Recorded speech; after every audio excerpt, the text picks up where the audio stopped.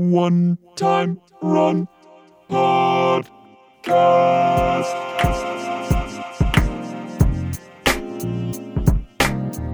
Hey everyone, I'd like to welcome you to the first episode of the One Time Run Podcast.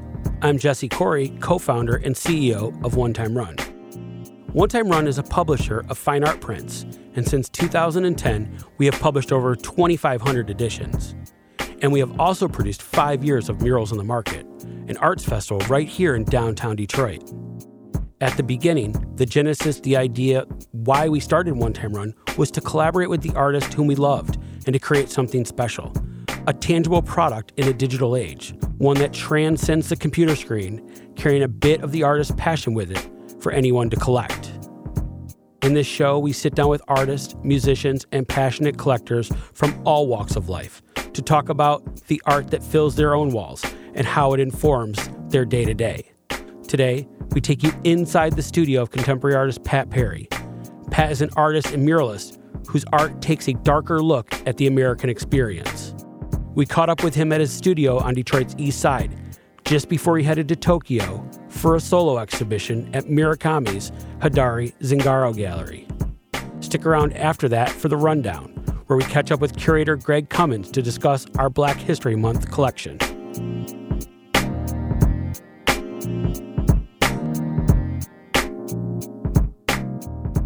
So we are here today with Pat. Pat's a neighbor, collaborator, and friend who we've worked on a bunch of projects with over the years, and kind of set us up. Where are we today? Oh, we are in my living room, east side of Detroit here. Got the wood stove going, and Toothbrush the dog is hanging out, and yeah, we're doing a podcast. Here we are. So tell me a little bit about when you moved here and kind of how your transition to Detroit and how those stories kind of come together. Yeah, well, that'll definitely have to do about collecting stuff. I pretty much had nothing when I came here, and then was living place to place. I mean, I spent most of my early 20s kind of traveling around. Like, I didn't really have like a home base. I was just kind of living places in short spans or just traveling. And then when I got to Detroit, I was here for a few months, and then I didn't really want to pay rent anywhere, so I bought this old trailer that's like a little 16-foot trailer that's in the backyard now, and was living in that. So I had, just like some clothes and enough stuff to fill this trailer. But then bought a house 3 years ago and have been fixing that up. And because the house was in such rough shape when we started, I think I've just amassed a ton of tools and a bunch of stuff to try to make it a home. So that's pretty much where all this stuff has come from. Now I have 2 couches and a water heater and all the things you need to make a house. So tell me, in 2015, I think it was, that we were working on the first Murals on the Market, and you were working with Monica Candela on her mural. Mm-hmm. We met around that time. And then how long had you been in Detroit at that point, or were you living here at then? Probably maybe 2 years. About 2 years. So that was pretty funny. I wanted to do some bigger murals, but I needed, there's kind of that wall to get into doing that, where you need someone to help you find a way to get the equipment to get up high. And, before that, I was just doing stuff with like pretty much as far as I could reach with a roller or something. But so I wanted to do the painting with Monica because it was just a chance to get a bunch of free paint to do whatever you wanted on this wall, and then got to do another one. And yeah, you guys were real important in the whole way that started for me. Yeah, and I think one of the first conversations that we had was, I think you had booked a show in Italy or something, and you were like, I'm working out of this little camper, and this is where I'm living, and you didn't really have space. So we had this warehouse, and you started making the work in the warehouse. I think you were there for about a year, weren't you? Maybe like 8 months. Yeah, it was like a full winter of working in that space, and that like storage space next door. But I kept telling people I was working in your storage space, but it was way nicer than it sounds. There's like these beautiful windows on 2 of the walls, maybe 3 of them, like all this natural light, and just super quiet in there. So yeah, got to have this sweet spot to make those giant paintings. And yeah, I just watched that work kind of come together and saw all these stories develop just over time. And so what I saw was that there was these stories developing within these characters and this time and place. Can you kind of set that up a little bit about background about that body of work? Well, it was about a dozen paintings in the end, and they were pretty big. Like they were all maybe around 6 feet wide, 6x4 or something like that. And I just wanted to do a bunch of big paintings for a long time, but I didn't have the space to do it. So I was pretty much, when I was traveling a bunch, just working in a sketchbook. And so once I was finally in a place long enough, I just wanted to do some bigger paintings. But yeah, I don't know. I've always tried to put stuff in the paintings that's from my life and take things that are just from what's around me. It's kind of a weird thing to figure out.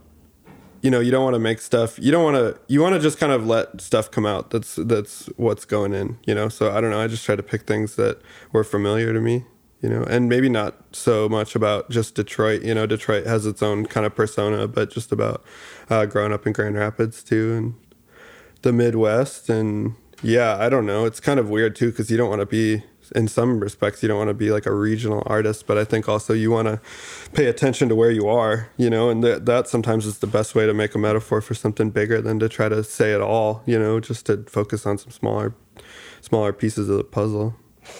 So are you assembling these ideas as you kind of go about in your travels, or are you pulling from your imagination? Like, where are these collection of different items? Like this painting here, we're looking at the TV with a smiley face and a kind of a beat up chair and a discarded couch. It looks like it's in somewhat of a dump, or maybe just discarded on the side of the road. But that was like a real pile from Pontiac where we were dirt biking. We were like dirt biking on those dirt hills that are in the back of the painting. And yeah, I feel like it's kind of from travels, but now, especially in the past few years, traveling, to different countries, it's less from that, and it's still more from like smaller trips, or like driving home to see my sister, my parents, or like, so traveling maybe, but just things that could be kind of anywhere. I tried to make most of the paintings look like you didn't really know exactly where they were, but they were somewhere maybe in the U.S. Right. I mean, they definitely have a very domestic feel to them. Yeah. One of the things that I thought was interesting as we kind of pulled up and got out, and I've been over here a handful of times, is the scarecrows that are outside, and you kind of preference them. Well, they're not necessarily scarecrows, but they're kind of these figures, and they feel like some of the figures that appear in your paintings. Like, is the painting then becoming this sculpture, and is it kind of they're playing with each other? I'm not trying to think about it as too much of a, as a really official art project or anything. I'm just kind of doing them for fun. But I'm just trying to make these things that have been happening in the paintings happen in real life too, so trying to just see what that does or what that looks like, a lot of painting ends up being like taking things out of real life and putting them, into a flat surface. So trying to kind of do the opposite, or like bring them to life. But yeah, I've been working on all these things that are like, pictures of performers and people performing, and so I've been on a real tirade about that, or kind of that's what all the drawings and paintings have been. And then also those weird sculptural people in the yard. But yeah, they're all supposed to be making performances kind of about the internet, or about things, the ways the world's changed in the past 20 years, or ways our like personal lives have changed. But I'm not really trying to make like and form like an analysis on what's going on, or what I think the problems are, like what my opinions are about it. I just think it's cool to make like an imaginary picture of people figuring it out, or trying to figure it out. So it's more just supposed to be people making this like grandiose performance, proclaiming that they figured it out, and like if that's even possible, Right. Yeah. Which I'm not sure I really think it is, but there's no real answer. Yeah. There's no real question. Yeah. Well, there's real questions, but I don't know. We all just kind of make these stories to help understand where, how we see the world, and who's to blame for what and why things are the way they are. And, people have a lot of strong opinions about these days, I would say. But yeah, so it's just one version of that. So you're here in the house, and you've kind of been settling in and making work here, and creating and just living. And one of the conversations that we had a couple weeks ago was just about collecting stuff, and kind of the eye of the collector, and and putting things in your environment that make you, that either serve as a purpose or have some sort of nostalgia. Can you just kind of give us a little feel of like what are some of the things that you've found to be a necessity to your world here? Yeah, I mean, if I look around at what's in the house or all the stuff that I have in here, it's like I said before, you know, it's a little disconcerting to see all this stuff and have to imagine, you know, what if I had to like move anytime soon? This would be a lot of stuff to haul and box up, but yeah, I try to just have stuff around that's mostly useful. I feel like, I would describe myself as a failed minimalist. Like I would like to have basically nothing, but when I look around, all these things seem important. But it's mostly just things, you know, a chair to sit in, a fan to blow the air on the stove, things like that, you know. And do you find that your aesthetic, things that you're attracted to, somehow are living a parallel life to reality and the art that you create? Yeah, I mean, I don't know, especially the decorative stuff that I have, or the, you know, things hanging on the walls. A lot of it has just personal significance, you know. I think it's less about like things that I think just look really cool, but things that have a special meaning to me. Like I have my grandma's spoon rack, and Rosemary did these stained glass pieces that are in the window, and like the rugs are from Iraq, from that trip to Iraq, and my friend made that woodblock cut, you know. So it's things mainly that remind me of people that are in my life, and yeah, they also just happen to make really pretty things, so I'm lucky for that. Yeah, for sure. I mean, I see you have one of Amy Fisher Price's flags here. Yeah. And her flags, have there been any, have the flags appeared in your art, or are their flags have any sort of symbolism that you think feels like it plays through with what Amy's been doing? Yeah, I mean, well, Amy and I are just buds, you know, so pretty much like my relationship to Amy's flags is I'll go, you know, maybe help her take a photo or try to hang one up in a weird place, you know, so it's just fun to do little missions like that, you know, and then she's, you know, been nice enough to give us a couple of them. And so, yeah, we're real proud of those. But yeah, it's just been fun to watch her grow, you know, and it's nice to have other peers, and like, you know, my roommate Eric too, like we just people that kind of talk about ideas, and it's kind of like a test group before you feel comfortable enough to put something out in the world. You can talk to other people whose opinions you value and see what they think about it, you know, and they can also tell you if something's real hokey or doesn't really get the point across or just seems like too, you know, obvious or cliche, or, you know. So Amy and I have had a lot of back and forth about that. Yeah, it's amazing. And I think a lot of us that live here in Detroit can recognize that most of the homes that we live in are now cresting 100 years old, which in the grand scheme of things doesn't seem like that old, but it does feel there's a sense of craftsmanship that we're duly connected to very closely. And also super weird to live in a house that has a dozen lots around it, you know, 6 lots on every side with no houses left. And this is the one house that somehow lasted. And also to walk outside and run the dogs in the yard and be having a fire or gardening and knowing that all the land underneath you used to be someone's home. It's creepy. Also, when we were digging up dirt a couple weeks ago to plant some more trees, we found pieces and a cornerstone from the Polish Hall. Like just underneath the surface of all the dirt, you find all this weird stuff. And this used to be a crowded, super compact neighborhood. Now it looks like a farm. It's super weird. Like, I think it's a really it's almost haunted, you know, like, just knowing that there's that much of the past that got erased. And then, so I guess it makes you value the part that's left. And I just feel super happy that this house didn't go to hell, you know. And yeah, we're grateful for that. And I think it's also exciting to be using it. Like, I think if this house was vacant for another few years, it probably would have just been too damaged, you know, it would have been damaged beyond repair. So it feels like you kind of brought something back from the dead. Yeah, and I think that's something that I've been to this house half a dozen times or so over the course of the last couple of years, and every time I notice that it progresses, and the work that you do and the care and love that you've given to it. It also plays a role in some of your work, which is interesting to me. And I know we had dealt with this a couple of years ago with the mural that we did on Gratiot, where the reporter from the newspaper was really concerned and wanted to know who were the people that were featured. Yeah. Who were the subjects. Yeah. It was really quite contentious. We didn't really know how to deal with that. I was okay with it. And I mean, this is a little far from collecting, but it's a pretty important story, like about, at the time. Okay, so the painting on Gracia is two of my neighbors that have been really, really nice to us and have been real staples of the neighborhood for a few decades. And the reporter wanted to interview them, and I didn't feel like they would necessarily want to be interviewed. They were lucky enough I was lucky enough that they gave me permission to paint this 4-story picture of them, which is pretty invasive.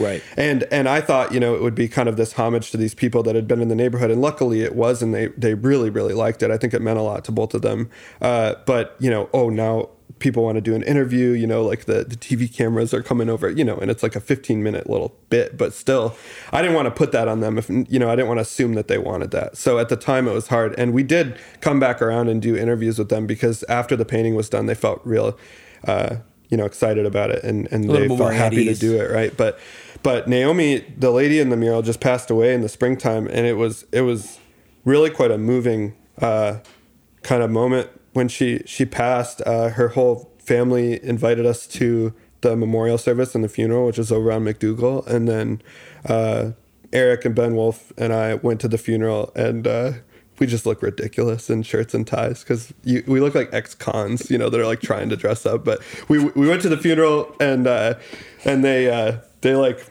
the priest made me stand up, and like they were like the painters here who did the mural. But I got to talk to all of Naomi's family, and it was just real sweet. And now her grandkids and all her kids still live in the neighborhood, and they talk about it all the time. And her son comes over a lot, and they're just, I think, super thankful that it got to happen. And I'm thankful to them that, they helped me with the idea. And yeah, so it's really important. So I don't know. Yeah, that's kind of a personal thing, it's thousands of people driving by it, but it's also these people's lives. You don't want to feel like you're exploiting them, How important was it to do that work of art and to put those stories together and make those connections? It felt important to me to do those kind of portraits here in a place where I know the people. I haven't been as much interested in going to a place far away and doing portraits of people where you only have maybe a few days to get to know what's going on there. But in a place where I feel pretty settled and tied to, it felt like a good place to do that for sure.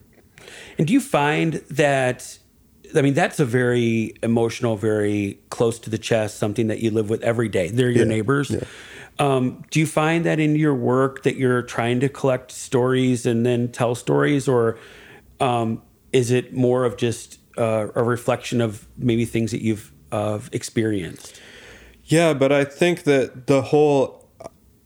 everyone has a story. It's not that I want to tell a story. It's that I want to say, hey, part of being a human being is that you make up a story, and all these stories are so flawed and seen through your one lens that you have, And I think the interesting thing is like the struggle to make a coherent story out of something that is so hard to understand and super short, I like watching people try to do that and not belittling people's different opinions and stories they come up with because they're different than yours or because they are all somewhat flawed. I mean, I'm sure mine is, but to just hold it a little bit lighter, like, yeah, I have an idea of why things are this way. I have an idea of why Detroit is this way, about what the problems are with the country, about why my neighbor is in this situation, but like all of that is just one little piece of it. I think, you have to hold it lightly, I think.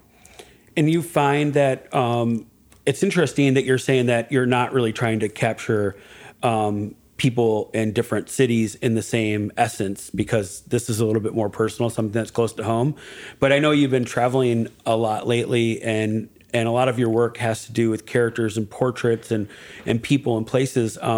Just like maybe it's changed so much. I mean, the way I'm coming at it now, I think, has changed a lot and is so much more. I feel more confused now than I ever have. I think if you would have asked me 5 years ago what to do, I would have told you need to make a piece that makes a strong statement and says something important politically. But I think that's it's more confusing than that, and it's more nuanced than that. I think that when you go to a different place, I was just so dumb about what I thought and what I thought the function of art was. I think now I think about it a lot differently. Like, it's not, you're not trying to teach someone something necessarily. You're trying to make something that's a little more open-ended, which sounds like a scapegoat, or like you're just trying to say that you don't want to make a strong, you could say that's reactionary or something, but I don't think so. Like, I think it's this perfect, you just got to ride this perfect line. You got to leave it open and have someone be able to find meaning in it, but not feel like you preached something at them or told them what to think about it,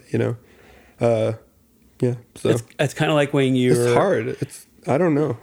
Well, you're at an art show and somebody says, well, what does this one mean? And some artists will say, hey, it means X, Y, and Z. And some will say it doesn't really have a meaning, or some will say it's meant for the viewer to come up with a meaning. But because you don't explain the meaning doesn't mean it doesn't have a meaning. Like, it's sometimes someone will give you the explanation, or you'll read a lengthy artist statement, and it'll just kind of like take the magic away. Like, I think sometimes it's good to kind of separate yourself, take yourself out of the picture a little bit, like have the work and have how people receive it, like the things people have taken out of this mural on Gratiot are so different than people think it's about the Underground Railroad and all this stuff that it wasn't originally about. But it's also, they're not wrong, or that marching band mural too. People have told me, I talked to a group of school kids, and the things they thought it was about were way amazing, but totally not like exactly what I had in mind, but Yeah.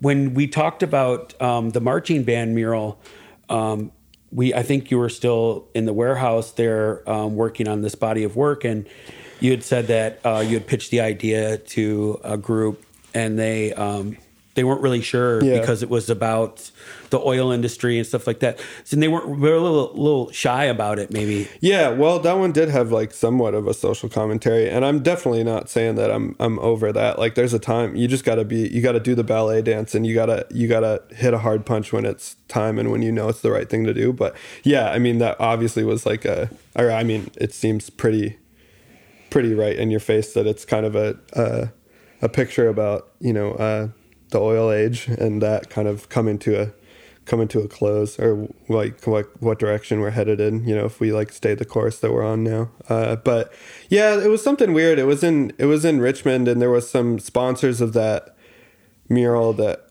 had clients that were like connected to the auto industry or something. I don't know, but they asked me to change it or not to do it. And, you really gotta kind of have some integrity with that and try to stick to your guns, and I wasn't going to change it, Well, maybe I could have painted something different, but, it's not. I definitely don't think it's a good move to want to just change it the way, or, just make it a completely different message. What's the point then? I mean, I love the fact that, like, as a curator or as, like, a person who is involved in the lives of artists, is to have a casual conversation, somebody to express a feeling or emotion. This is the next piece of artwork that they need to create. And then for us, like, especially with what we do in Eastern Market, was that there's really no rules. We could just do whatever we wanted. And to be a place to say, let's do that next idea, feels like really liberating. Yeah, and it is, but that also means not just to have no rules, as in like you can do something bold and edgy, but it's like that's what seems so ubiquitous now, is like everything is bold, everything is edgy, like make a statement, make this strong proclamation, like the harder thing I've found is just trying to make stuff that's about something that's harder to put your finger on and that's quieter and doesn't seem so just like knee jerk, these things that like are harder to articulate, and to find people that are willing to pay attention to something that isn't so loud, but is crucial to understand, that's difficult. Yeah. It seems difficult, at least. But yeah, people are, I've been lucky to work with a lot of really great curators that have kind of trusted me to try to weave those things together. And today, here we are in the living room at Pat's house, and we're, we're surrounded by these large wood crates. Where are they going? What's the artwork? Give us a little update on that. doing a show in Tokyo, January 20th, I think is the opening, or late January. But it's Hidari Zangaro Gallery, which is one of Takashi Murakami's smaller galleries. And so it's going to be 4 paintings and a bunch of drawings that are all of these different recitals of people putting on these performances. So that's pretty much what most of the drawings are, plus a few of these paintings from the show at the UICA. Yeah.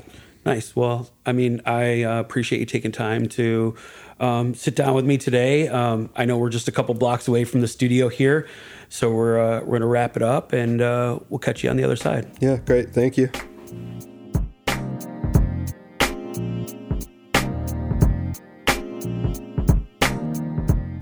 Thanks again to Pat Perry for meeting up with us at his studio. I'm here with my partner and co-founder of One Time Run, Dan Armand. Dan is our chief creative director, and over the last 12 years has taught me quite a bit about collecting. Yeah, it's really great to be here and finally doing our first ever podcast. I think it's kind of crazy to think we've been doing this for, over a decade, and really excited to kind of dive deeper and share some of the stories about collecting and artists with everyone. In working with Pat over the years, it's really been inspiring. The murals that he's created here in Eastern Market for our festival, Murals in the Market, have had quite an impact on our city.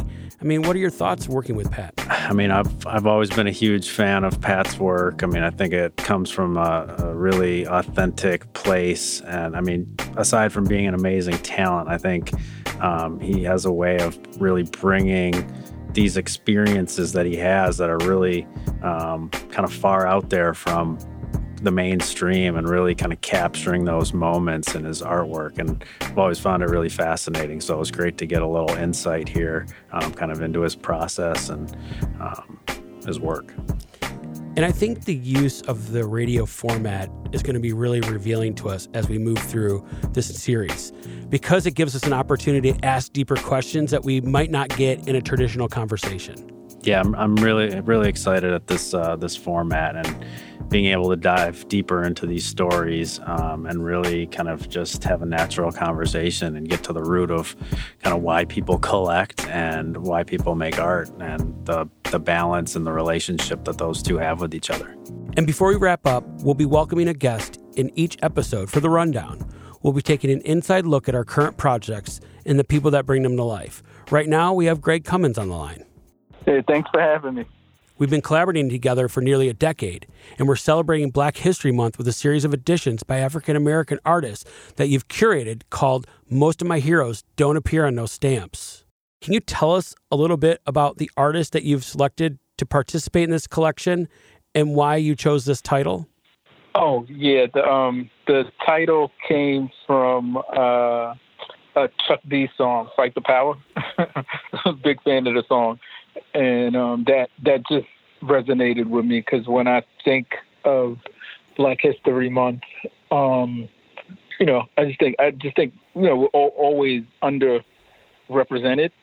So this was like a chance to give some emerging artists some shine. As of recently, I've just been coming across some extreme talent. I think everybody in this run is pretty incredible. Well, Greg, you've been curating exhibitions for as long as I've known you, and why this format for the stamp? Just a little different. I've done like laser cutout stuff before, and people have been receptive to just the idea of something a little different. And it feels like it feels collectible. It goes with the whole, stamps are collectible, prints are collectible, art is collectible. So just a little play on the collectible thing.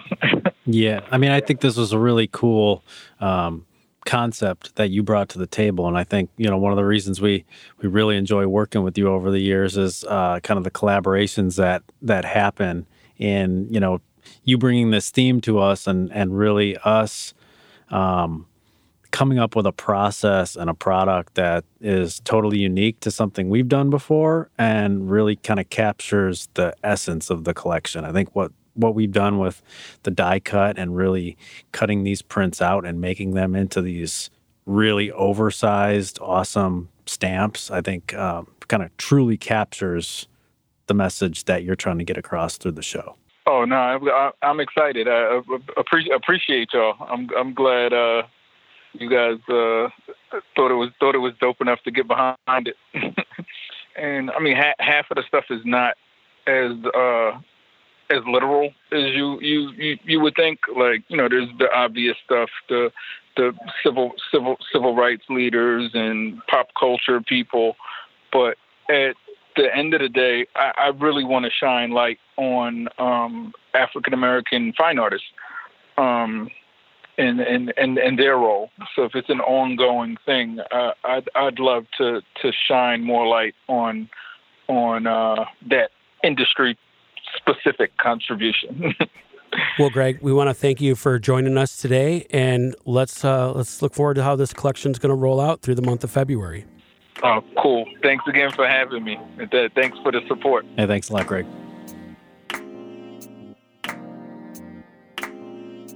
To dive deeper into this episode, we have posted a series of Pat's murals and photos from his home studio, along with an in-depth interview with Greg Cummins on news.onexrun.com.